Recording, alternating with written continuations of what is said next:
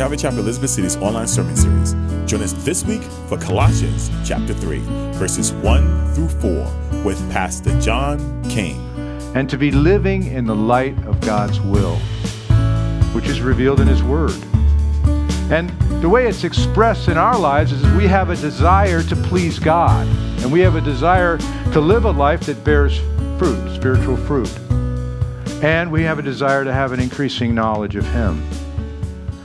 Now today we're going to leave the false teachers and the worldly philosophy, and we're going to come into the real application portion of this letter.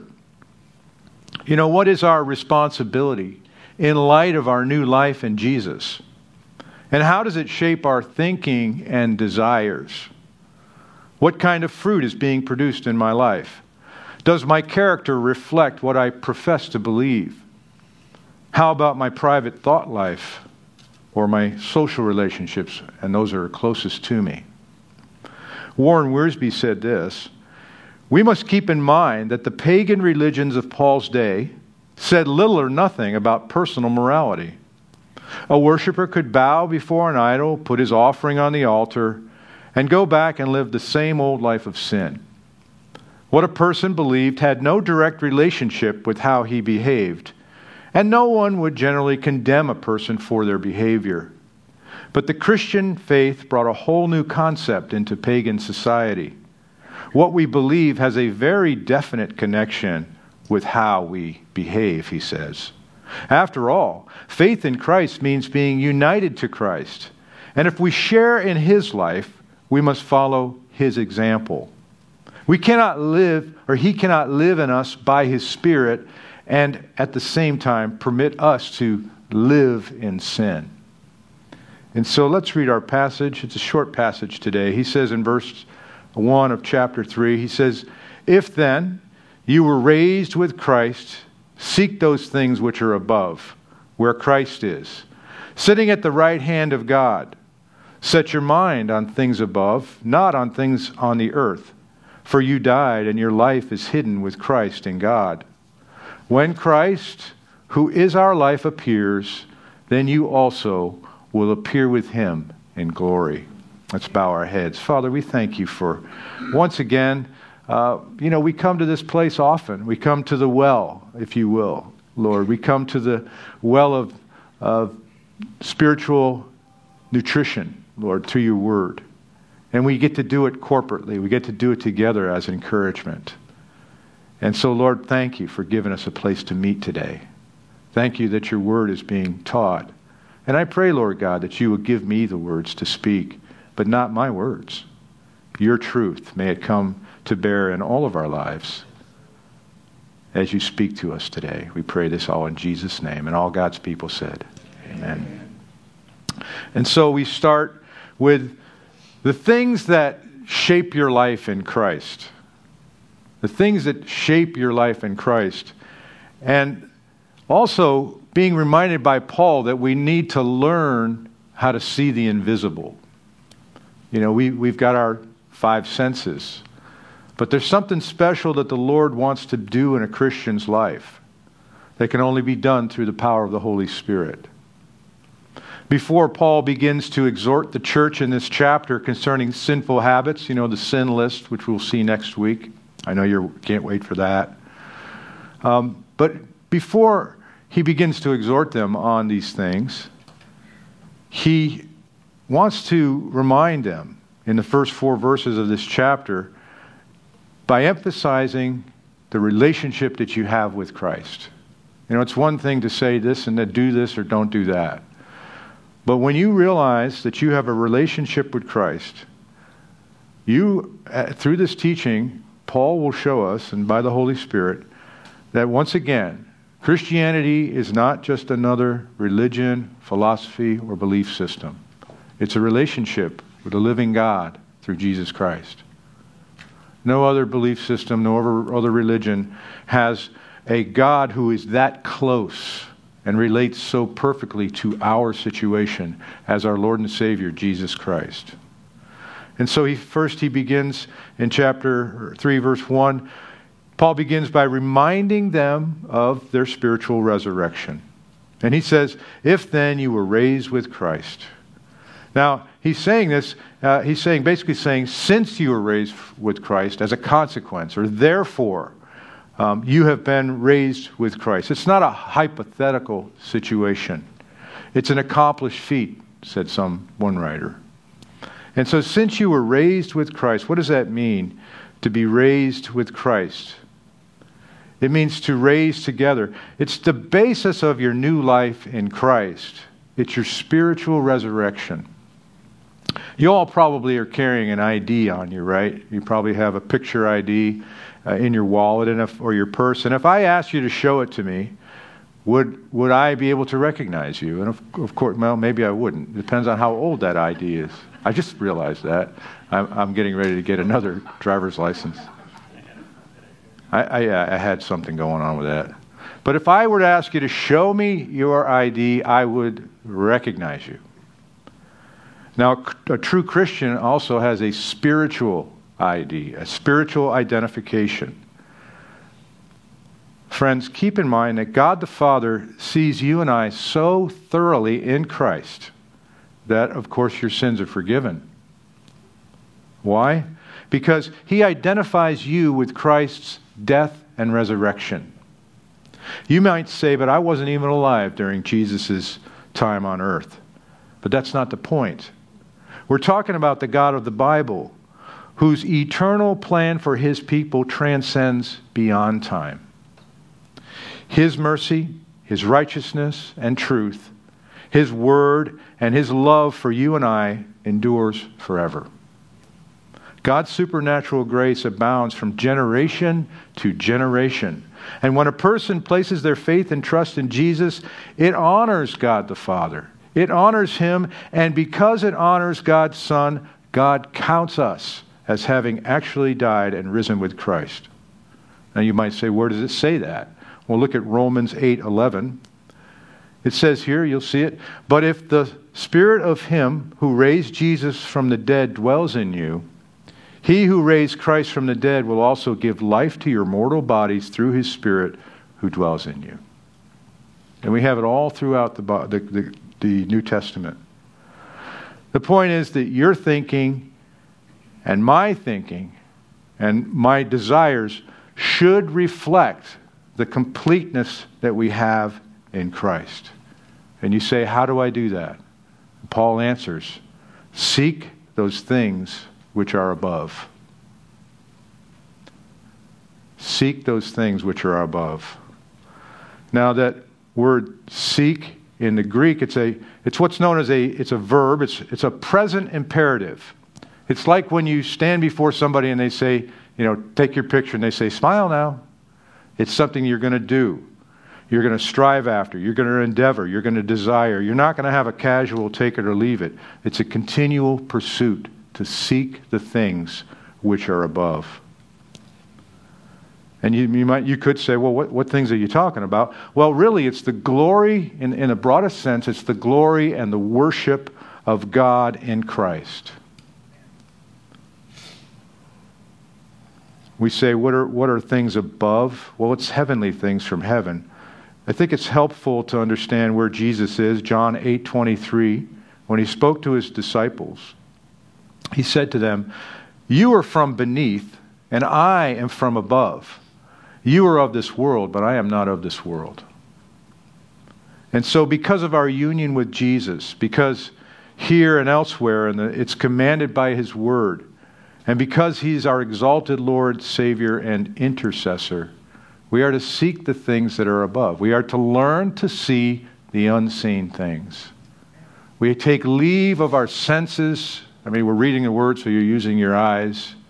But as you meditate on God's Word, you take leave of your senses, and you think about what is going on with the Lord and where He sits, and the fact that you have been risen with Him. You could ask the question, if you're following, you say, well, where do I go to find these things? Well, look, it says here, where Christ is, sitting at the right hand of God. This is referring, of course, to Jesus' position of authority. He's been exalted over all things. And so to be at the right hand of God the Father is a symbol of his power. Jesus' position is regarded as the chief place of honor and power, the right hand of God. And it's more about his position than it is the fact that God the Father doesn't have a body, if you really want to get technical about it, those theologians among us. But he's in a position of power and honor. So in seeing the invisible, we see, Paul writes elsewhere, he says in 2 Corinthians 4:16 through 18. Speaking of the challenge that we have in life, he says, therefore we do not lose heart. Even though our outward man is perishing, yet the inward man is being renewed day by day. For our light affliction, which is but for a moment, is working for us a far more exceeding and eternal weight of glory. But notice verse 18. We do not look at the things which are seen, but at the things which are not seen. For the things which are seen are temporary, but the things which are not seen are eternal. So we take leave of our senses. We learn to see the unseen. We know in our minds that the Lord Jesus is sitting at the right hand of the Father.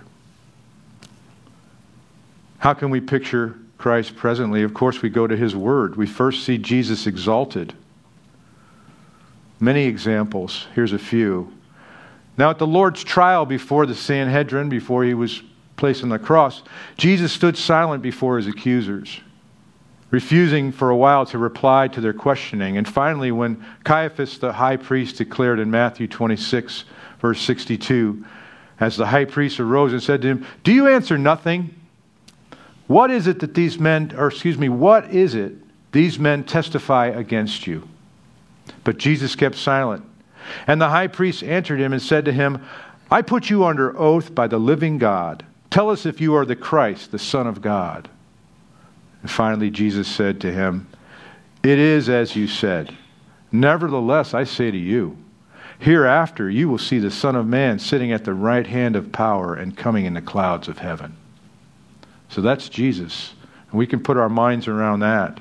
Jesus exalted. Of course, we know Jesus is Savior. Romans 8:31 through 33. What then shall we say to these things? If God is for us, who can be against us? He who did not spare his own Son, but delivered him up for us all, how shall he not with him also freely give us all things? Who shall bring a charge against God's elect? It is God who justifies. And then finally, as we alluded to earlier, another picture of Jesus in heaven interceding on our behalf. Romans 8:34. Paul says, who is it who condemns? He continues the thought. It is Christ who died and furthermore is also risen, who is even at the right hand of God and who also makes intercession for us. And as song we sang this morning, he also stands sometimes on our behalf, as he did for Stephen the martyr, Acts 7:55 through 56. Speaking of Stephen, before he was stoned, it says, "But he, being full of the Holy Spirit, gazed into heaven and saw the glory of God and Jesus standing at the right hand of God, and said, 'Look, I see the heavens opened and the Son of Man standing at the right hand of God,' as he was about to be stoned to death." And so Paul wants to start out, before he lists all the sins and all the things and the do's and don'ts, which we know that are so important to us and we need to hear about them. He wants us to understand how God sees us and how to learn how to see the unseen and realize where we are. And so the result of our identification with Christ is being revealed to us. We've already mentioned that we're raised, but now we're going to learn that we're hidden. We've already mentioned that we're alive in Christ, but we're also going to talk about our glorification, our reward. That's why believers' baptism is such a wonderful expression of this truth. When Jesus arose from the dead, we rose from the deadness of our sin. In him we have conquered death. We've been raised to a new life. The old life in this sinful world is over. It is no longer has a claim on us. We are walking in that new life. We live now in a life that is dead to sin and alive to him. Alive to righteousness and holiness. And so in verse 2 he says, First, again, he talks about the content of our thought life. He says to set your mind on things above, not on things on the earth. To set your mind or to direct your mind on something. That can be very difficult for us. I know personally, we can get so distracted by life and circumstances, and oftentimes what we do to ourselves. And we have a hard time concentrating. We have a hard time finding that quiet space. And we have a real hard time just dealing with the life that's, we're going through, let alone set our mind. And so, that's why it's so important for us to continually ask God, the Holy Spirit, to fill us, to indwell us, so that we can really get some time and then really purpose to get enough sleep at night so that if your devotional time's in the morning, you're fresh and ready for that. So he says, set your mind on things above, not on things of the earth. And what he's talking about here, things of the earth, it's the corrupt desires. Not all things on the earth are evil or bad. Let's not get too carried away. But it's the corrupt desires that we have. Paul repeats the need to concentrate on holy things, and not simply the gates of pearl or the streets of gold that we read about in the book of Revelation. But I like what one writer said this. He said, Paul is referring to holiness, righteousness, and Christ, setting your mind on it. He said the real battleground is becoming all God wants us to be, and that's won or lost in our minds. What we think about determines what kind of people we will become. Are we talking about a baseball score, what's for dinner, what to wear tonight? Of course not. Of course not. It's the worldly things that draw you and I away from God. And as we'll see next week, these are the things that we need to learn and practice putting them off. Kent Hughes, I think a very insightful thing he said about this passage. He said, we see in these verses the great divide in Christian life. What we set our minds on determines our seeking and thus the direction of our Christian lives. What do you think about when you have nothing else to do? Some common sense qualifications are in order here, he writes, because we all variously daydream about our favorite team or a coming vacation or our yard. Sometimes we are under such pressures at home or work that we can scarcely think of anything else. But these things aside, do our minds regularly go up to Christ and the things above? If they do not, we are in trouble. The Bible says, for where your treasure is, there your heart will be also. What will be the divine post-mortem reveal? What will it reveal to be your highest priority? A dress, a fishing pole, or Christ? So that was the first thing we saw. We saw that he wants to set our minds to the content of our thought life. If you're taking notes, that was the first thing. The content of our thought life. The second thing that Paul emphasizes is our spiritual death and our resurrection. Again, he repeats it.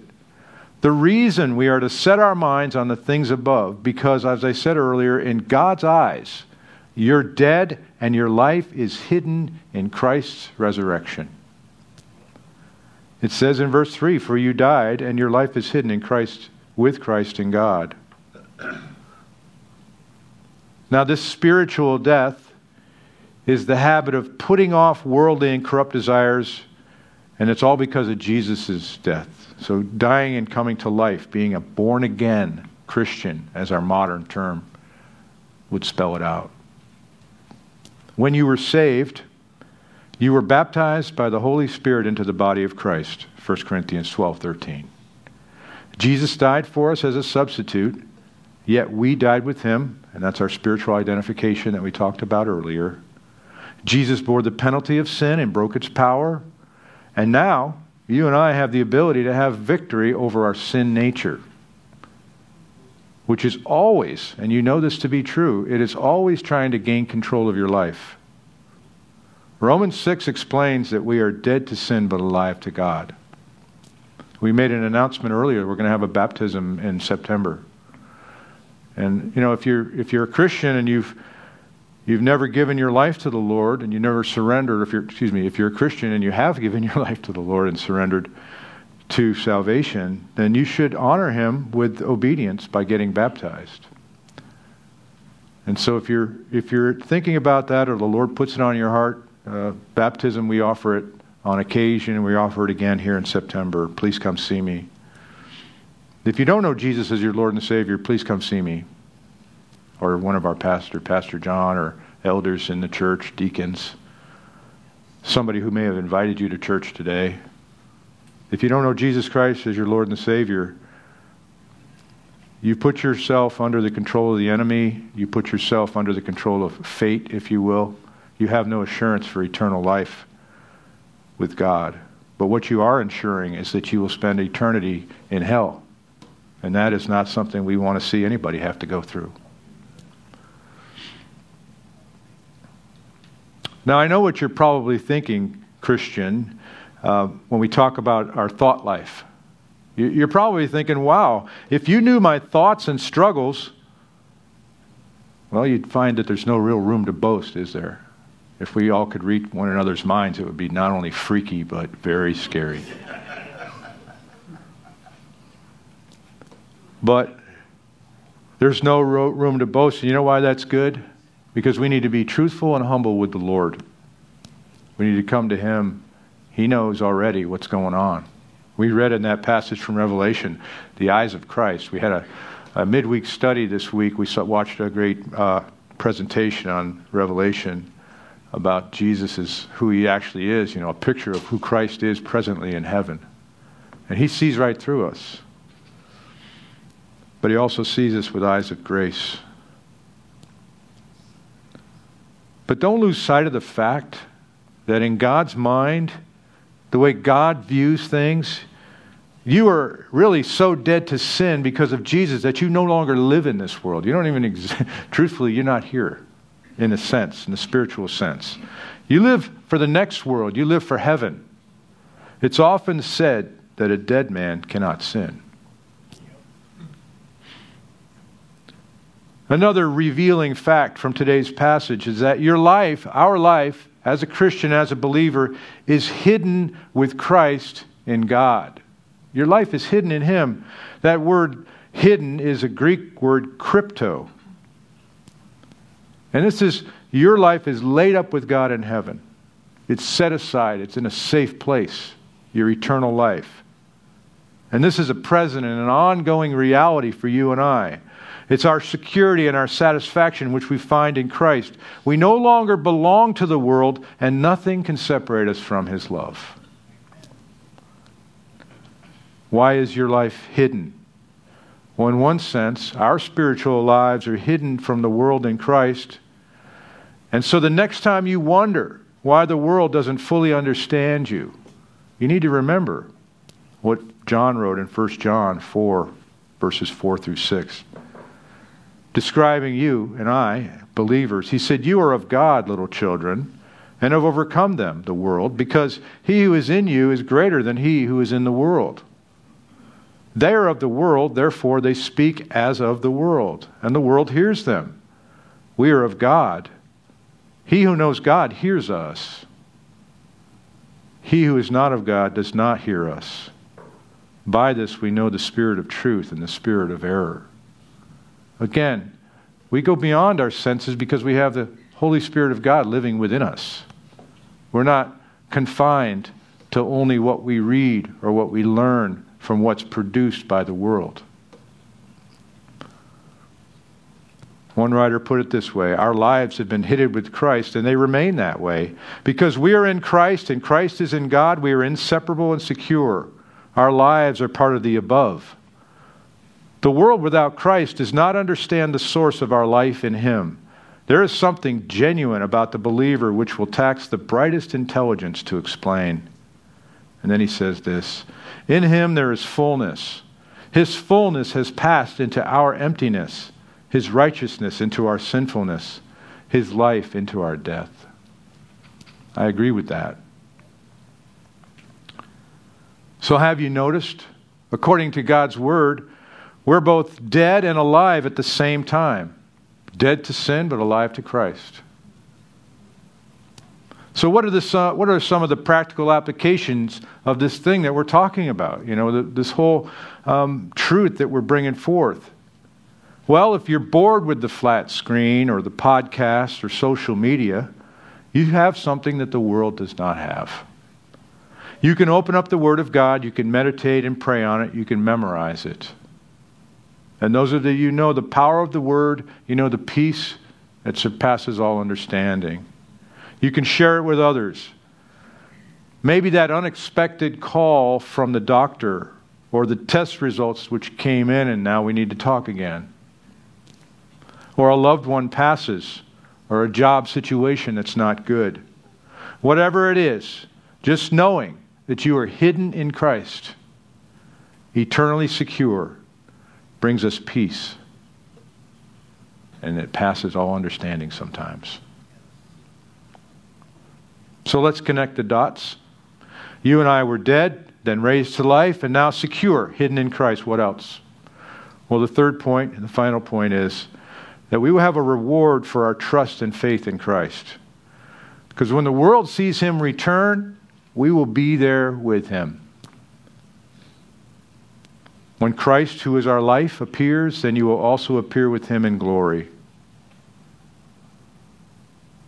Now, when you think about this, we in this world, I know many times in my life, we can all pretty much remember when we were in the proximity of somebody famous.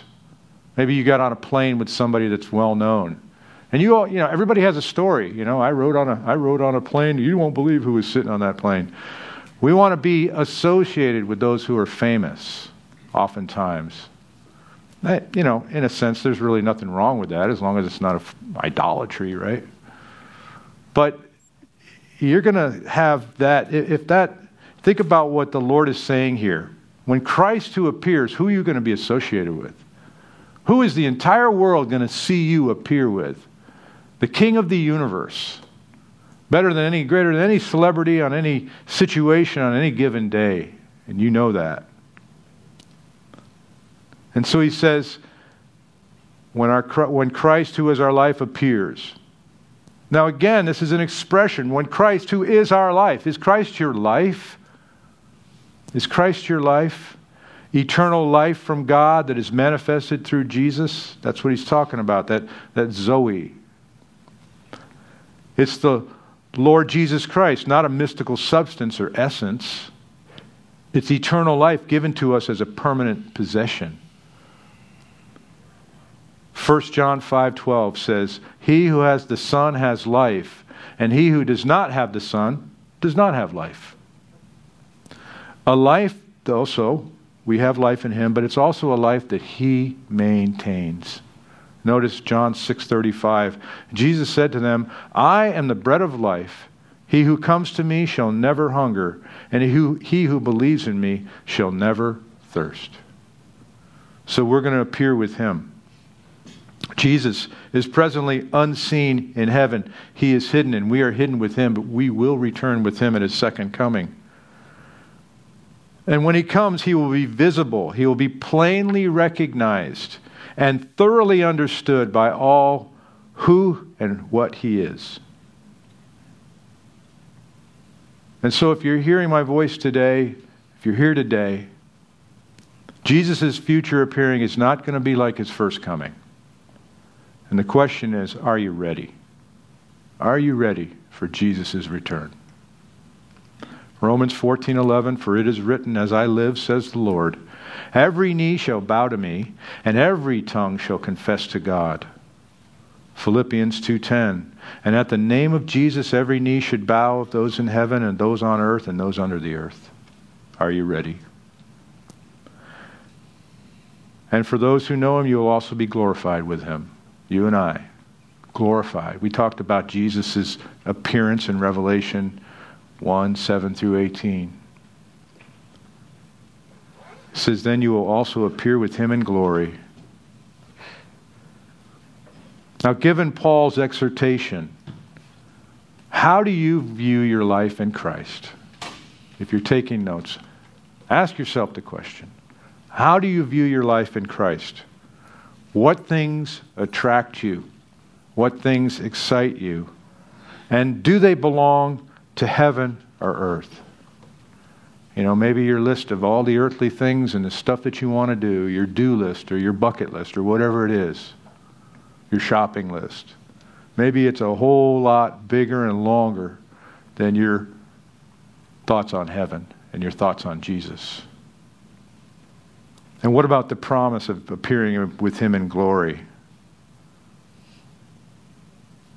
Right now our lives are hidden in Christ, but our future appearance will be like His.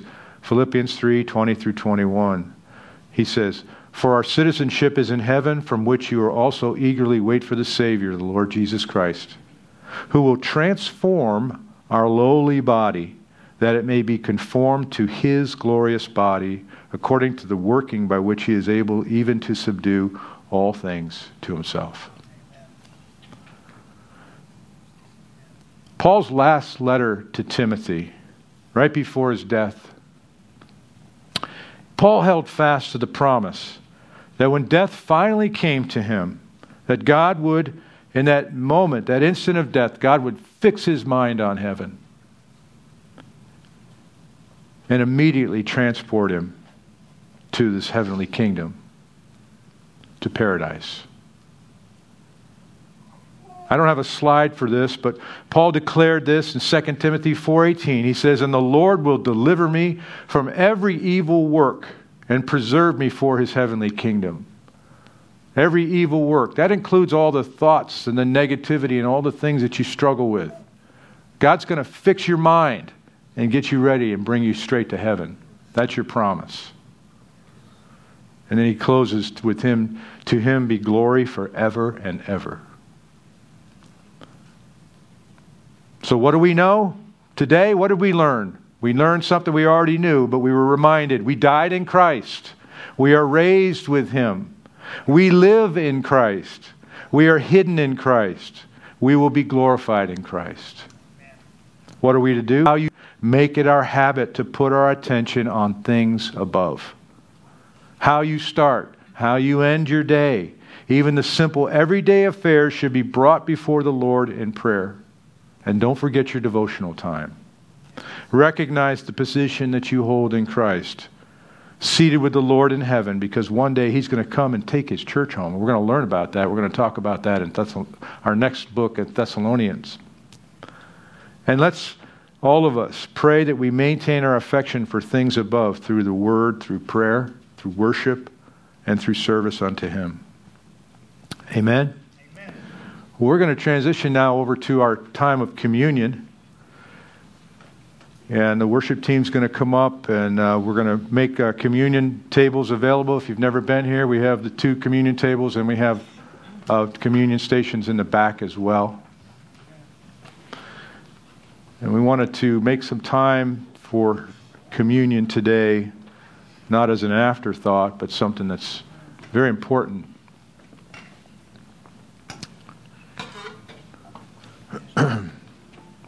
Thank you. Before we begin our communion service time, a few words. I would like to, as a fellowship of like-minded believers, remind us, of course, what you already know again, that we practice and celebrate 2 ordinances, water baptism, which we talked about, the schedule for that, but also we take communion once a month. And these were given to us by the Lord for the public declaration of faith, which is baptism. And then today, our communion of remembrance of Jesus' work on the cross. It's an application of seeking and setting our minds on things above that we talked about today. And we get to do it together, corporately. When the Lord said, "Do this in remembrance of me," this is not simply an obituary in memory of, but it is the affection of calling of Jesus Himself to mind. Oh, thank you, Tim. Thank you.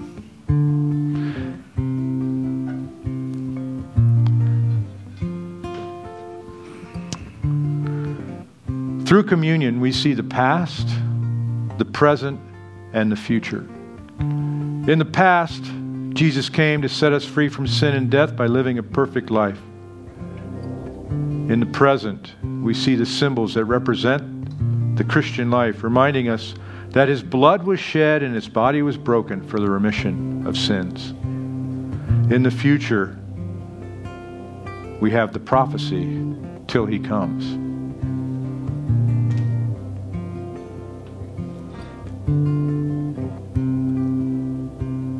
Let's dim the lights and get ready for communion time. Paul said that in verse 23 of 1 Corinthians 11, "For I received from the Lord that which I also delivered to you, that the Lord Jesus, on the same night in which He was betrayed, took the bread." So he starts, and what I like to do with this passage is read it backwards. We have the passage. I like to kind of read it in a kind of a broken up sense, starting with verse 26. It says, "For as often as you eat this bread and drink this cup, you proclaim the Lord's death till He comes." And this is a balanced proclamation. It's not just a simple memory of Him dying for us, but it's a much sweeter thought of His return. The Christ who died is the Christ who lives, says one writer, and He must be lived upon by the Christian. The Christ who was for us is also the Christ who is in us. In verse 27 of 1 Corinthians 11, he says, "Therefore, whoever eats this bread or drinks this cup of the Lord in an unworthy manner will be guilty of the body and blood of the Lord." An unworthy manner refers not to our sin and need for forgiveness, but it speaks of a careless, irreverent attitude about what we're about to do. If you don't claim Christ as Savior, or you're just going through the motions, you're in effect committing a crime against the very thing that these symbols represent. In Paul's writing, it's also an exhortation, verses 28 through 32. He says, "But let a man examine himself, and so let him eat of the bread and drink of the cup. For he who eats and drinks in an unworthy manner eats and drinks judgment to himself, not discerning the Lord's body. For this reason many are weak and sick among you, and many sleep. For if we would judge ourselves, we would not be judged. But when we are judged, we are chastened by the Lord, that we may not be condemned with the world." So the Lord has a place and a proper preparation for us as we come to the table today, corporately. So as the worship team presents our closing song, I would ask that for each of us, please take some time to, of course, retrieve the elements, return to your seat, but then let's spend some time in prayer to the Lord before we partake together. Amen. Heavenly Father, we thank you for what you're about to do, and we ask, Lord God, that you would cleanse our hearts once again. Thank you once again for providing these things for us as we express our faith together as brothers and sisters in Christ. I pray this in Jesus' name. And everyone said, Amen.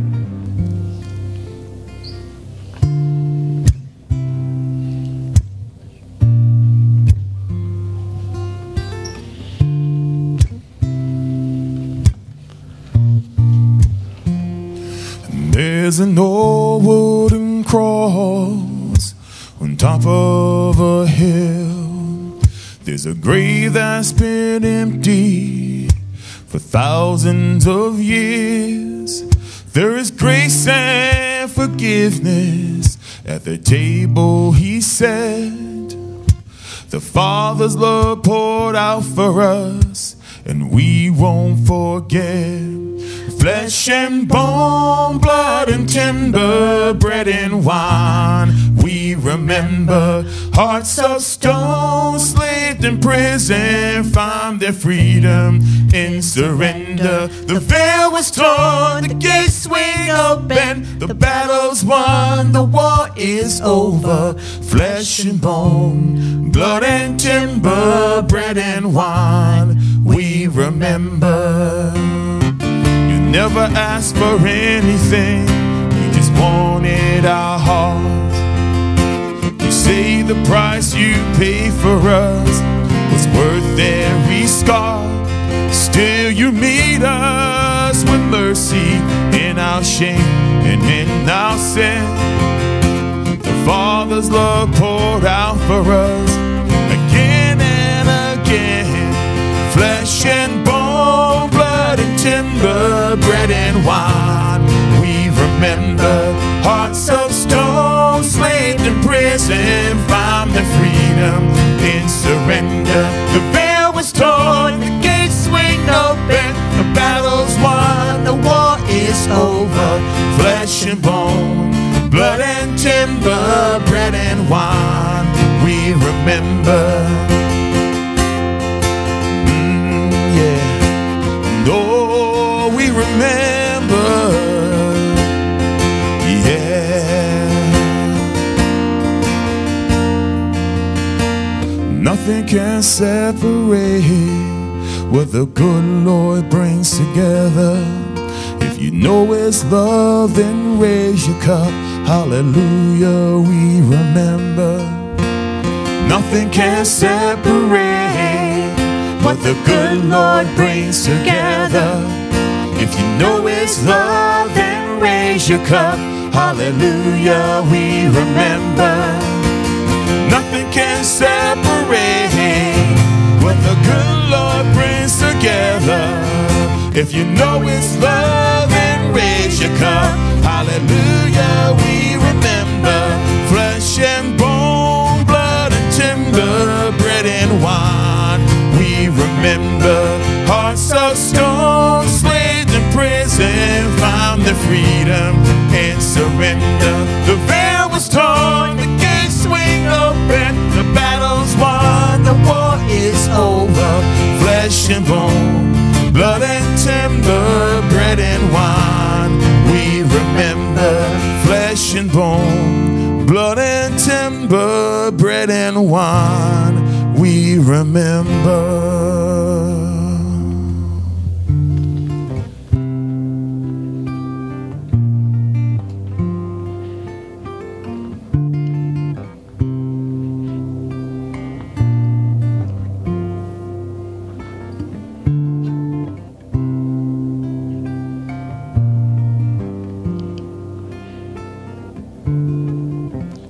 And when he had given thanks, he broke the bread and he said, "Take and eat. This is my body, which is broken for you.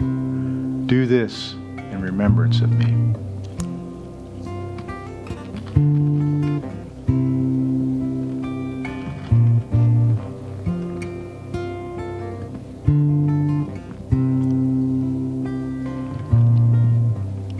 In the same manner, he also took the cup after supper, saying, "This cup is the new covenant in my blood. Do this as often as you drink it in remembrance of me."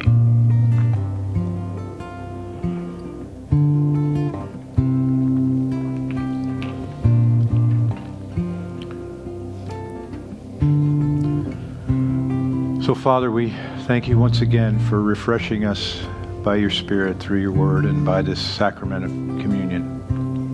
Lord, we so treasure the fellowship that we share in you.